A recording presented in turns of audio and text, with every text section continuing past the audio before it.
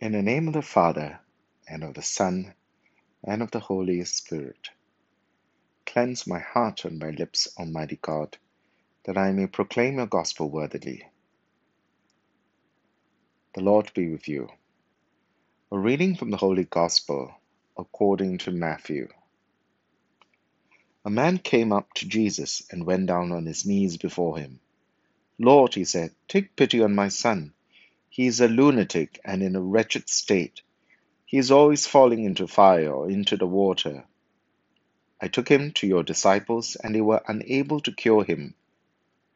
Faithless and perverse generation, Jesus said in reply, how much longer must I put up with you? How much longer must I be with you? Bring him here to me. And when Jesus rebuked it, the devil came out of the boy, who was cured from that moment. Then the disciples came privately to Jesus. Why were we unable to cast it out? They asked. He answered, because you have little faith.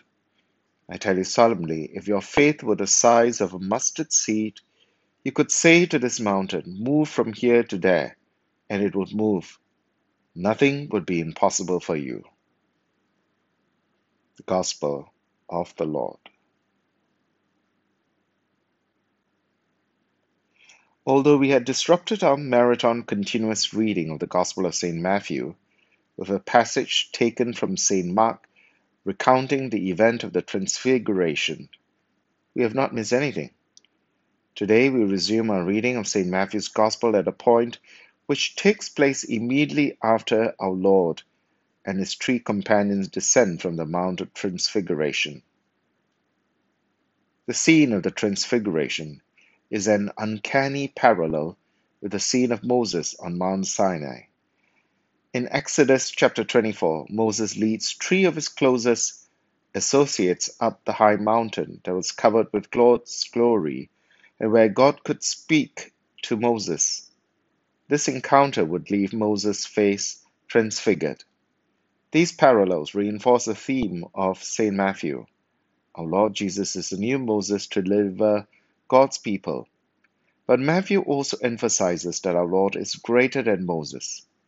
If Moses received divine revelation, Jesus himself is God's most perfect and complete revelation. The Sinai and Mount Tabor parallels continue in today's passage as the Lord comes down the mountain to a scene fraught with human weakness. This recalls Moses coming down from Mount Sinai to discover the people worshipping a golden calf. Just like our Lord's disciples in today's Gospel, the people of Moses' time also display a lack of faith. The Israelites' lack of faith is made more pronounced because they had witnessed the wonderful works of God who had delivered them from Egypt. In the case of Jesus' disciples, it is far worse. When you are on the road seeing success after success, you'd really hope and pray that you would never have to experience failure. But this is what happened to the disciples of the Lord. They had received authority and power from the Lord over demons and all the sorts of ailments. And this should have been another ordinary and easy case for them. But instead they encountered failure, and the Father's disappointment and complaint to the Lord would have made it doubly humiliating. He said, I took him to your disciples, and they were unable to cure him. Now what went wrong? The disciples definitely wanted to know, but they were too embarrassed to ask the Lord publicly. So they came to him privately and asked him this question: why were we unable to cast it out? Matthew gives only one answer, whereas Mark's version gives two more: the lack of prayer and fasting. But let's just focus on Matthew's version. Our Lord provides the diagnosis for their failure: because you have little faith. You recall the scene in the horror comedy Fright Night, where the charlatan TV exorcist Peter Vincent brandishes a cross in front of the vampire.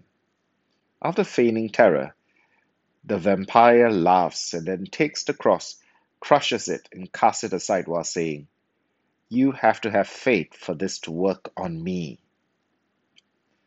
So what is this faith which our Lord is speaking of? We return to the experience of the Israelites during the Exodus. They lacked faith because they did not trust that God would provide for their needs. Likewise, the disciples had grown confident in their own ability to cast out demons and heal the sick, and had forgotten that the source of their authority is God. Faith is not something to be displayed or brandished as a trophy, but entails complete trust in God's providence. To correct a common misconception that a lack of faith is the common cause for failure and disaster, our Lord inserts this little parable of faith the size of a mustard seed. Though one's faith may seem insignificant and tiny in comparison with the problem to be resolved or obstacle to be overcome, it is enough, because it is God who will resolve the problem and overcome the obstacle, not us. And so the parable of the mustard seed shows us that victory over sin and evil depends on the power and will of God, not the amount of faith we possess. The disciples had proved powerless, and the Father's faith was limited.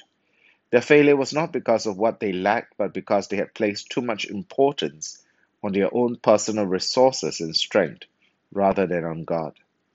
They had been too overly confident of their own ability that they had forgotten the true source of their power. Ultimately, it will be our Lord's death on the cross and his resurrection that will bring about salvation and make all prayers efficacious. If mountains can be moved, it is the Lord who does it, because nothing is impossible for God. In the name of the Father, and of the Son, and of the Holy Spirit. Amen.